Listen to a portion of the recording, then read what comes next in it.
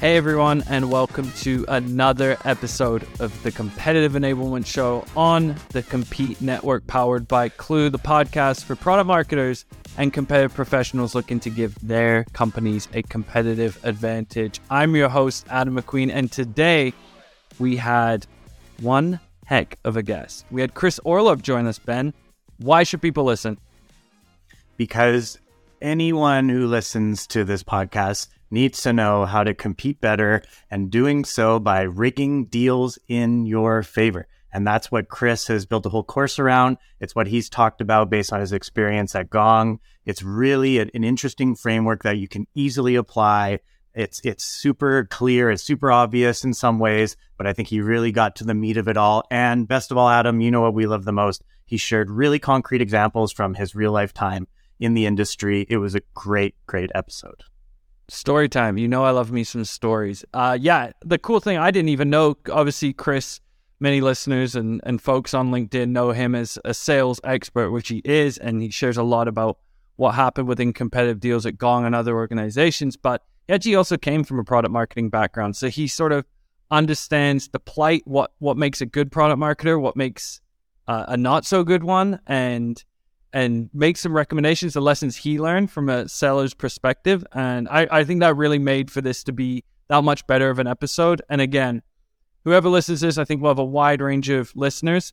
What Chris shares is so applicable within competitive deals, which are more prevalent than ever before right now. So can't wait for everyone to listen to this. Without further ado, let's get into today's conversation with Chris Orlob.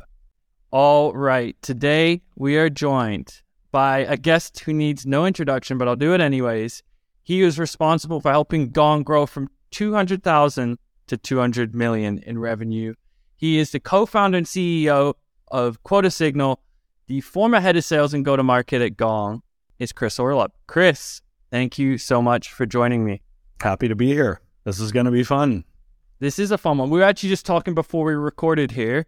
A lot of folks know you as an expert in the sales space. Yeah. But we talked beforehand that you actually kicked off in product marketing world, a little transition between sales and product marketing. I'd love for you to share a little bit about your journey in product marketing and sales at Gong. Yeah. So I started my career in SaaS sales, and then I became an entrepreneur who was building a sales tech company. And after I was done with that chapter of my life, I joined Gong. The tech company I tried to start, by the way, intended to be Gong, right? This was like 2015. The company was called Conversature, but we eventually joined forces with Gong, $178,000 in ARR. And I ran product marketing. Coincidentally, Gong asked me to take over product marketing. They offered me a job as senior director of product marketing because we were really good at marketing our previous business. And I was at a point in my life where I wanted to try my hand at this. I was very interested in marketing. I found that I was most fascinated in my previous business when I was working on marketing. And so my first 2.5 years at Gong were doing product marketing and then building the product marketing function. And I did that for about 2.5 years before I transitioned to running one of the segments of our sales organization, which was what I did for 3 years after that before I finally left. What did you learn about taking over product marketing in terms of how you support and work with the sales function? Now you've seen both sides of the coin. Well, one of the things I learned is that sales experience made me a formidable product marketer.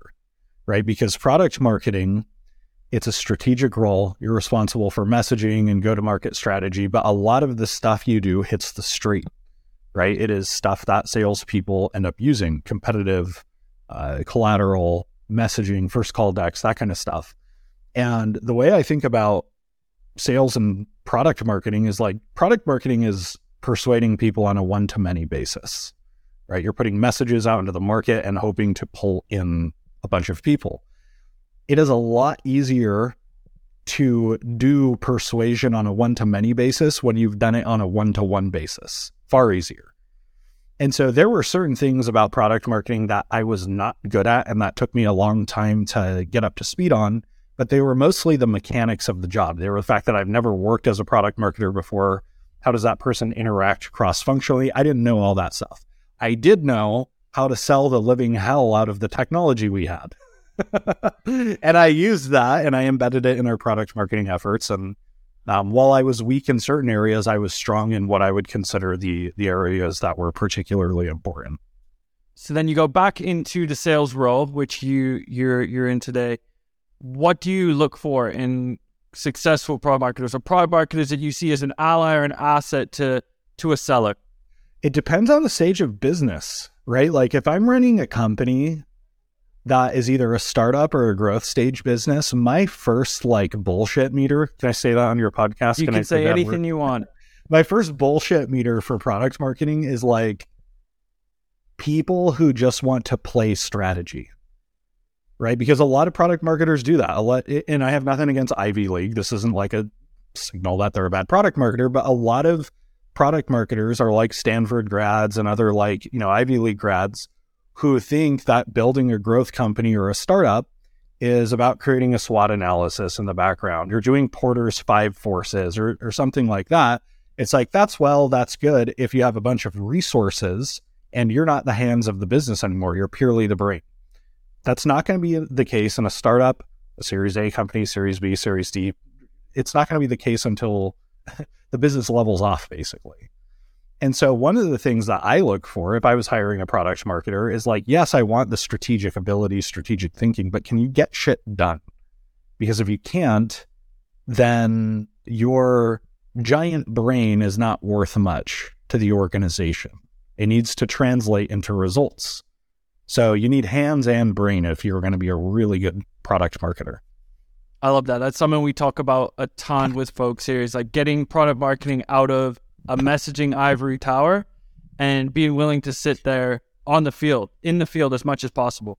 The other thing is the best product marketer, the term product marketing is almost an oxymoron because the word product is in it. And to me, the worst product marketers are the ones who are focused on how do you describe the product, right? And the best product marketers are the ones who obsess about what it's like to be your customer and your buyer persona. What pain do they feel? What are their priorities? What are their hopes, dreams, and aspirations? What are the recurring conversations they have going on inside their head? What are the emotional patterns that they feel on a day-to-day basis?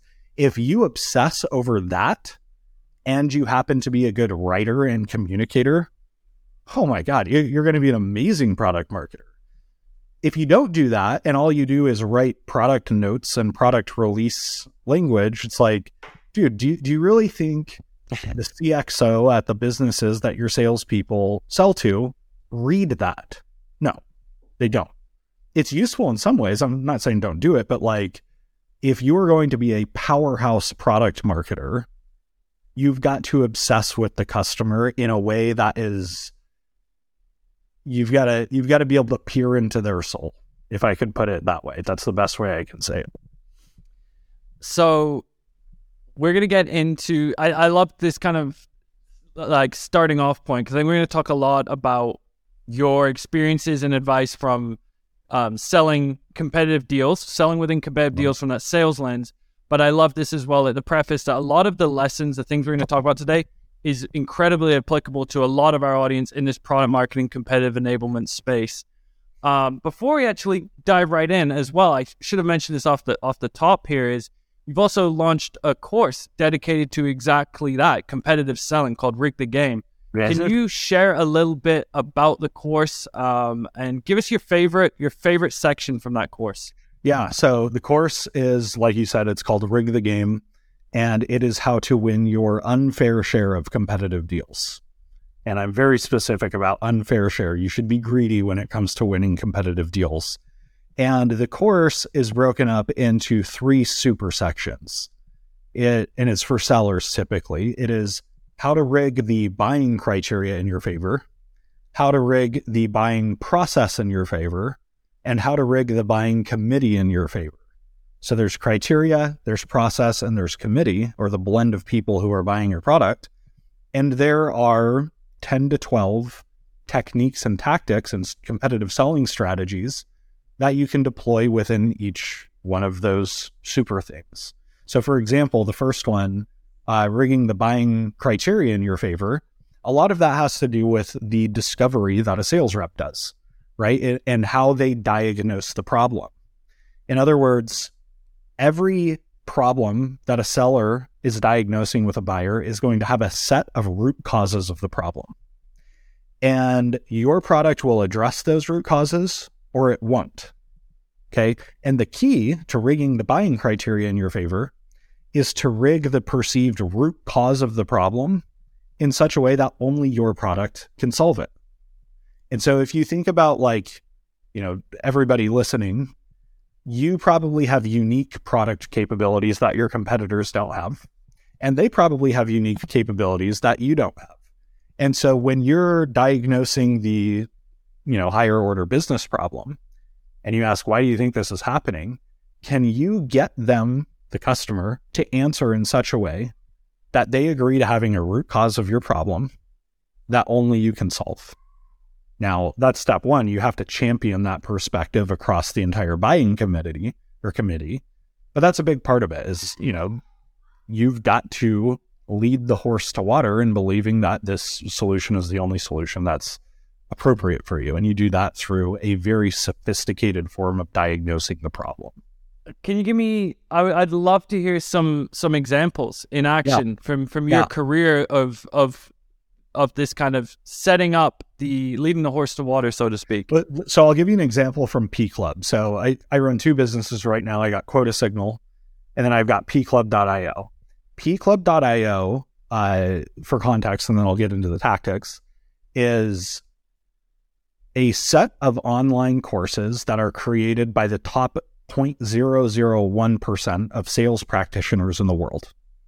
Okay, so I do courses and then I go find people who have proven wild success and they do a course with us on a specific subtopic. And then we sell all these courses to enterprises to help improve their sales team's skills. Now, who do we compete with? Because nobody else does that exactly. And so we compete with like a typical sales trainer. And so if I'm trying to rig the buying criteria in my favor and out of some typical sales training company's favor, I'm going to ask what the problem is. And they're probably going to say my reps are struggling with X and it's leading to dipped close rates. And when I start asking them, what do you think you need in a solution? They're going to start describing sales training. And now I'm going to start to rig it in my favor by saying, one of the things that I've experienced is that most salespeople will not absorb sales training if they don't view the sales trainer as credible, right? And so most sales trainers are like that. Most sales trainers are career sales trainers and they haven't closed a deal for a while. To what extent do you think that's going to be the case with you? They're going to say big time, right? Like my reps are always skeptical of the people who are teaching them how to sell. And now when I present P Club for Business as we work with the top 1% of sales practitioners in the world, your reps will respect each and every one of these people in the course paths that they take, right? Jamal Reimer, he's closed $160 million worth of SaaS. I helped go Gronk from 200,000 to 200 million. We've got all these practitioners that are going to teach your salespeople.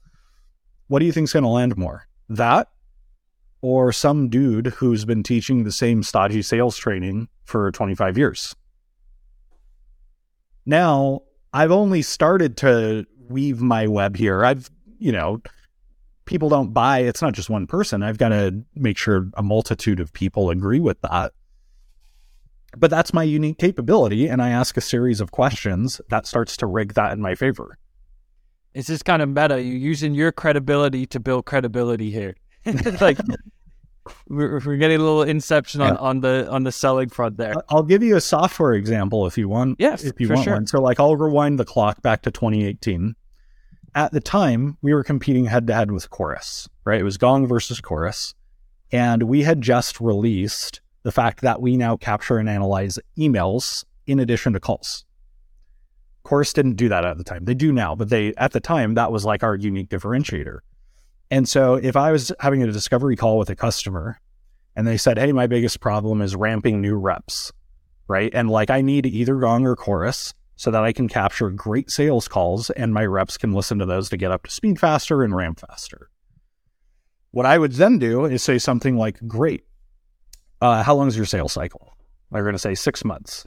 And I'm going to say, so today if you wanted one of your new reps to shadow an entire sales cycle from first call to close deal, it's going to take them 6 months to get one of those under their belt. They're going to say, yep.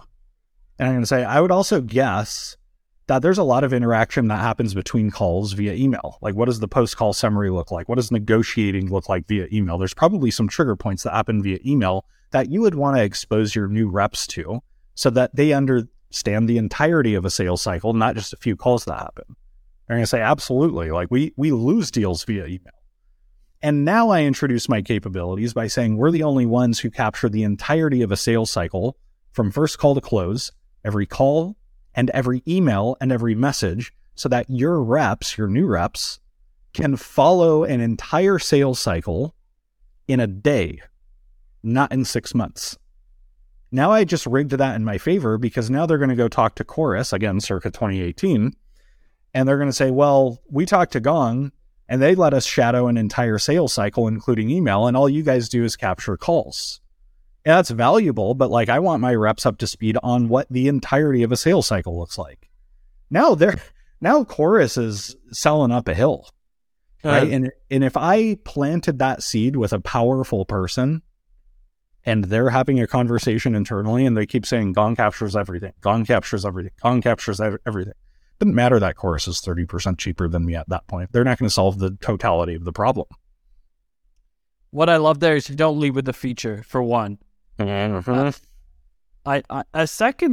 follow-up question to that is actually kind of relevant to something. We just did some research with revenue leaders, and nearly half are noticing that, or stated that their sellers are only noticing competitor presence. About 50% of the sellers are noticing competitor presence at like negotiation stage or later. Now, in the context of you at Gong, are you selling with Chorus in mind immediately, even if you don't know they're implicitly in the deal? Yes, because if you take your first competitive action late in the deal, you're too late. The decision criteria is already solidified.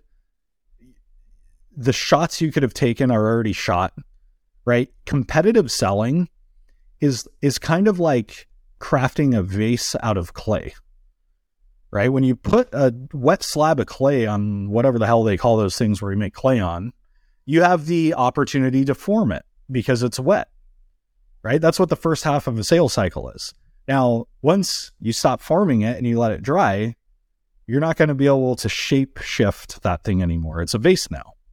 And selling isn't that rigid, but it's pretty close to it.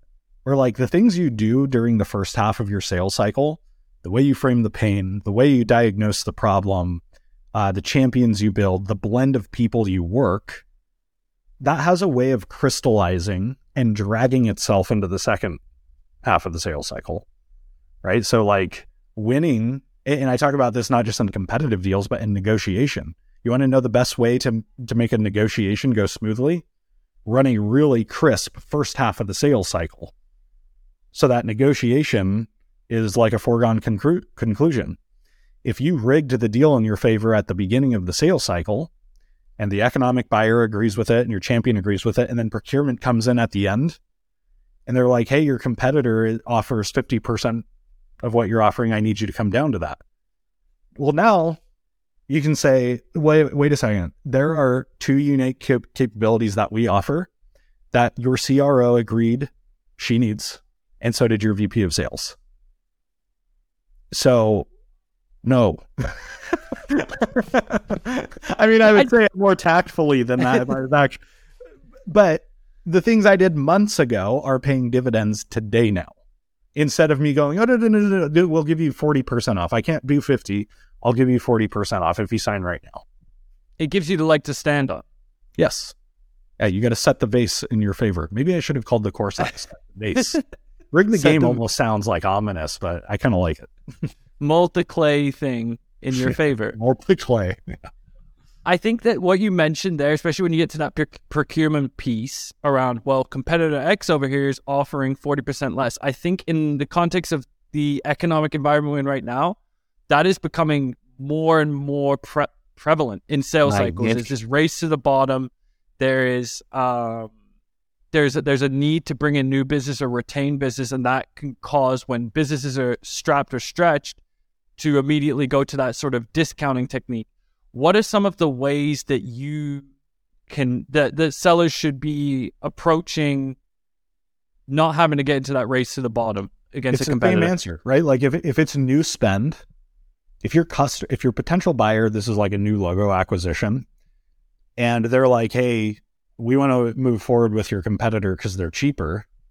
Well, the conversation, first of all, this should have been dealt with long before here, but the conversation is like, you are spending money to solve a problem. It's the only reason you're going to spend money, or to capitalize on an opportunity. If you believe this competitor can do exactly what we do for half the price, then you should move forward with them. If they don't do everything we do in a way that solves your problem, like in that context, then who cares if they're cheaper? They're not going to solve the problem. And that again comes back to like, how did you diagnose and frame the problem with your customer early? Because if you get to the end of the sales cycle and then they're like, no, I agree, they have some limitations that won't solve the whole problem, then you should just be like, then don't fucking buy anything. You should probably bleep that out.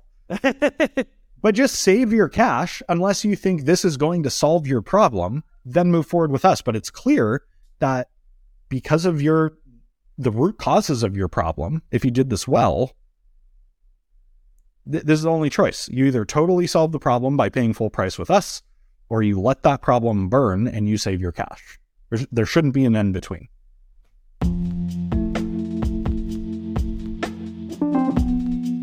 The way the market looks today is not how it was yesterday. And spoiler alert, it'll be different tomorrow too. Hi, I'm Devin O'Rourke, founder and managing partner at Fluvio and the host of the Embracing Erosion podcast. On my show, we talk to product marketers, founders, investors, and go-to-market leaders to shine a light on what it takes to tackle difficult go-to-market challenges. How do you make decisions with speed and effectiveness? What makes for a great leader? And what are the most common go-to-market mistakes and how can you avoid them? Embracing erosion means embracing change, and you'll hear from some of the best in the business who know firsthand why embracing erosion is key to success. Join me, Devin O'Rourke, on the Embracing Erosion podcast, powered by the Compete Network. When in that example you mentioned earlier from the gong chorus of it all and being the need to be proactive, how do you, when you were leading the sales team there, how are you kind of setting your reps up to be proactive there? Are there sort of plays? Are there specifics? Are you looking, is it, for example, the email feature gets dropped and we're going to do a lot of enablement coaching, like this is the thing we're going to hammer in? Like, how does that look? Well, it's first of all, making sure your reps are crystal clear on your unique differentiators. Right, that's step one, but it's not enough because if that's all you do, all they're going to do is rattle off features to your customers. Then it's tactically teaching them and training them. How do you ask questions and diagnose the problem in a way that gets the customer to value that unique capability? Now, the next thing we did is like winning a competitive deal is not just about rigging the buying criteria in your favor, which is what we've been talking about. It's also about rigging the buying process in your favor and the buying committee in your favor.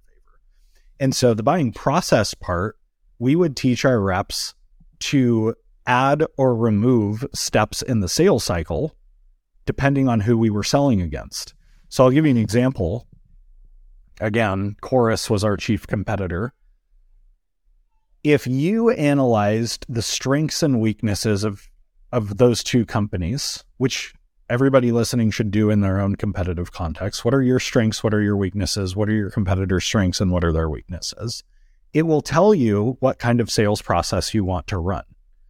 So an example here is, let's again go back to 2018. Chorus, one of their strengths is they had a better Salesforce integration than us, and they were also cheaper than us. Okay, those are their two strengths.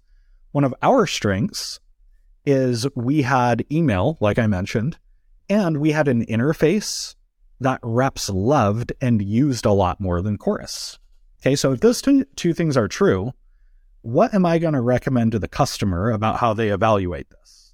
Well, if I'm Gong, I'm going to recommend a pilot because the reps are going to use it and I'm going to be able to showcase the usage stats.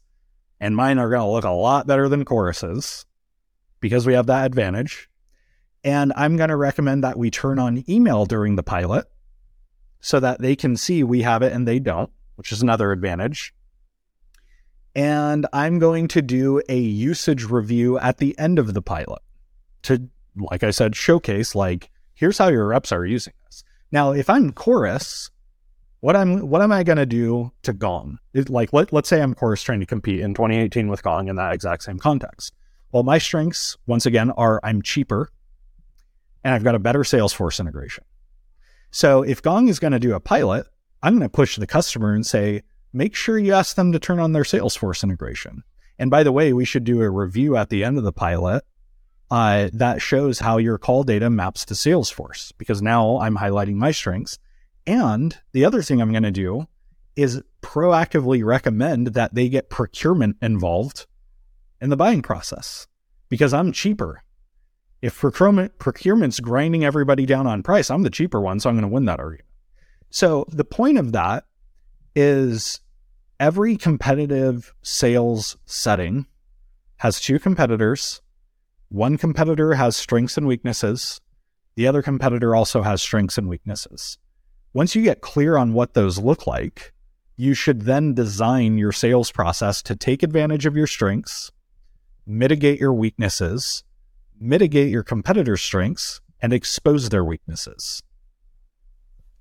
So on that note, I want to, again, thinking about a lot of the audience here in enablement, product marketing, compete, I'd love to get your perspective on, is there a time, maybe it's a Gong example, maybe it's another, where you as a seller or leading the sales team were utilizing the full team to tip one of these neck and neck type deals as well, whether it be product marketing, enablement, or a team like that?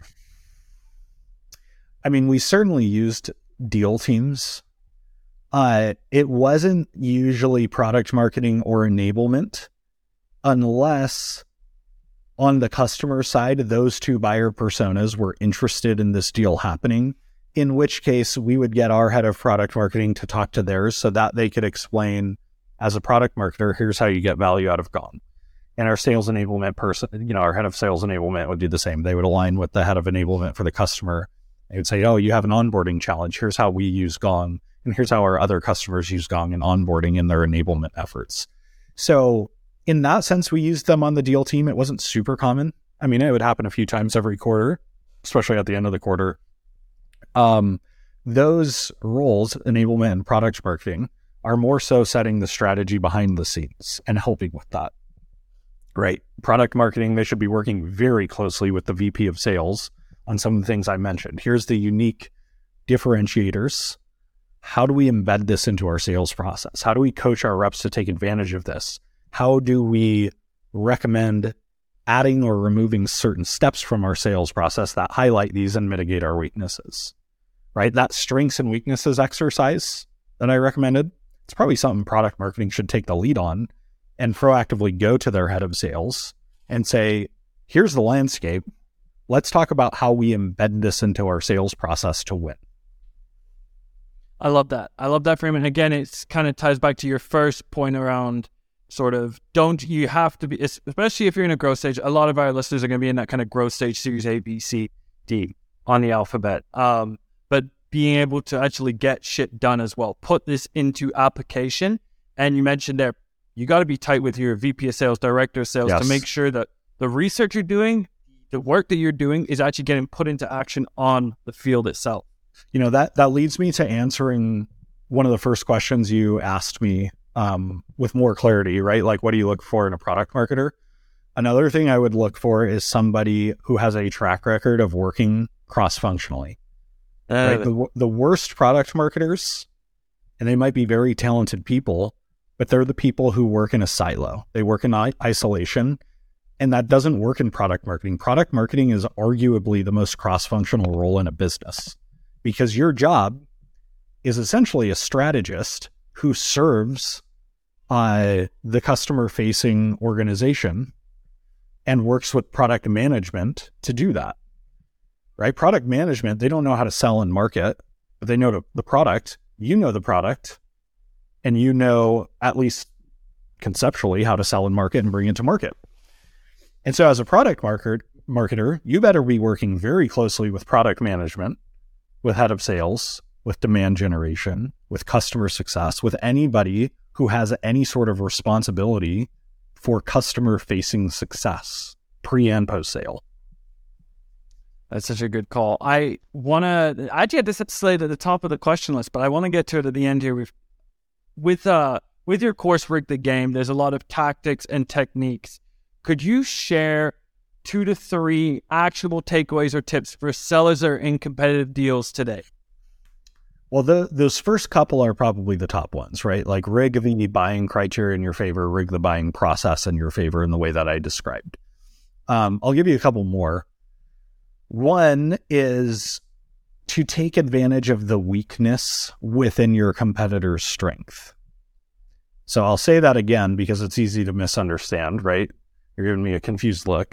I'm not saying take advantage of your competitor's weakness. At least, we've already talked about how to do that. I'm saying every strength has an inherent weakness. It's like, I call this competitive selling judo. Judo, right? I'm not a martial artist. I think that's what it's called anyway. So I'll give you an example and then I'll, bring this down to earth. McDonald's and Burger King were competing viciously in the 1980s, right? It was the burger wars. And McDonald's was the juggernaut. They were winning. And so Burger King was trying to figure out how they were going to increase market share. Now, what they didn't do is think, what's McDonald's weakness and how do we exploit it? The reason they didn't do that is because McDonald's is going to fix it as soon as Burger King starts taking advantage of it. It's going to be short-lived. Instead, they go, what's McDonald's strengths? And they go, well, they have the play place. They have Ronald McDonald. They have Happy Meals. They have toys. Their strength is children. Okay, what's the weakness within that? Adults that don't have kids. And so they then positioned Burger King as this is the place you go if you want an adult burger. If you want a little kid burger, go over to McDonald's. Now, McDonald's isn't going to refute that. They're not going to go, no. We have adult burgers, all while customers are looking at Ronald McDonald and the play place and all the toys and all that stuff going, yeah, sure you do. And they look at Burger King's Whopper that's like dripping with grease and stuff that appealed to adults, at least for that market segment. And so as sellers, you can do the same thing. What's your sellers and product marketers? What's your competitor's strength or set of strengths? And is there a weakness inherent in those strengths that you can take advantage of? I'll give you one example that's more like B2B software oriented. Back in the early days of Gong and Chorus again, the strength that Chorus would tout is they would say, we are the AI company, right? Like whether that's true or not, that's what they were claiming, right? We are advanced technologists. We're an AI company first. Okay, so what we ended up going to market with in our sales conversations is we would say, yep, they're an AI company and that's the problem. Go use both of the tools and you tell me which one respects how a salesperson works better, right? Because we're not an AI company. We are a sales company who understands salespeople and we happen to make AI. And so our products are used better by salespeople because they're made by salespeople. And that resonated, right? And now Chorus isn't going to go, no, wait a minute. We're salespeople who make AI because they've been claiming for years that they're an AI first company. And we had customers tell us, like, why'd you choose Gong? And they would go, well, it was clear that Chorus was more interested in AI than they were in creating a product that salespeople use well. It feels like Gong is a group of sales professionals who have some AI people on staff because you need that, but the product just works so much better in our workflow. That worked really well. It's almost, what resonates is it almost traps them in their own words. I think one of the biggest things that we see... Judo. It's judo. It's martial arts. Look at that. What we see often is like one of the worst ways or the best ways, however you look at it, to lose trust in a competitive deal is to say something incorrect, wrong, or outdated about your competitor. Totally. Yeah. But if you're leaning to the thing that they're saying on that sales call that you know they're going to be touting on that first demo, even on the messaging on the website, you've already built that trust. right? You're validated. You're not running the risk of saying something that's completely out of left field too, and you're trapping them into their value props already. Yeah. And they're going to take that trap, right? Like they probably know if you're leveraging just their weaknesses, they know what traps you're going to set and they're going to avoid them. They're not going to avoid this trap because it's their strength. I love that one. I've actually never heard that one. Finding the weakness within their strength. I'm a big fan of that example. I know we're coming up on time here. Are you ready for Producer Ben's favorite segment before we get off? I'm scared, but yes, let's do it. It's called the lightning round. And preface for all listeners, as they know and as I know, is I don't look at these questions until we're right on the call. So if you have any complaints, if we say anything that offends you, they're all complaints to Producer Ben at producerben@clue.com. All right, let's get into this. We got 3 for you here. First one, you recently tweeted that the world needs more non-tech entrepreneurs. Give us a name of one non-tech entrepreneur that you admire. Wayne Huizenga. He's no longer with us. He passed away, I think, 10 years ago. He is I think he's the only person on the planet to co-found 3 Fortune 500 companies. So he, in his mid-20s, he started Waste Management Inc., which became a juggernaut, and it was just him. He would haul trash. It was a trash hauling business from from 2 a.m. until noon. He would come home, take a shower, don his suit, and then go sell. And he did this for 20 hours a day. He built that into a Fortune 500, retired at age 48 for 2 months, co-founded Blockbuster, and built it into a juggernaut, sold it to, I think, Viacom, and then co-founded AutoNation. So trash hauling business, video rental business, car dealerships, all 3 of which became Fortune 500. I mean, this guy was no college education, nothing like that. So those stories, I'm so steeped in Silicon Valley that I kind of get tired of all of the venture capital and the tech. Like the world needs more Wayne Huizengas. We don't need more 600th SaaS company in the same category. What's the last thing you used ChatGPT for? What did I do? I don't use it a lot. I asked it for a recommendation on toasters. Not because I was buying a toaster, but I wanted to see if it recommended specific products, which would tell me that it's probably going to become a marketing channel, right? If ChatGPT gets to the point where it's not just giving generic advice, but like links to specific products are there. Now there's like a whole new marketing channel called ChatGPT optimization, similar to SEO. Now that doesn't exist yet, but I was just curious, and it did recommend specific products. It didn't link to them, but I'm like, marketers are going to have to contend with this at some point, I would imagine. Interesting. I wonder if that becomes a pay-to-play, like a Google Ads spot. Yeah. Last one here. Give us your elevator pitch for the great state of Utah.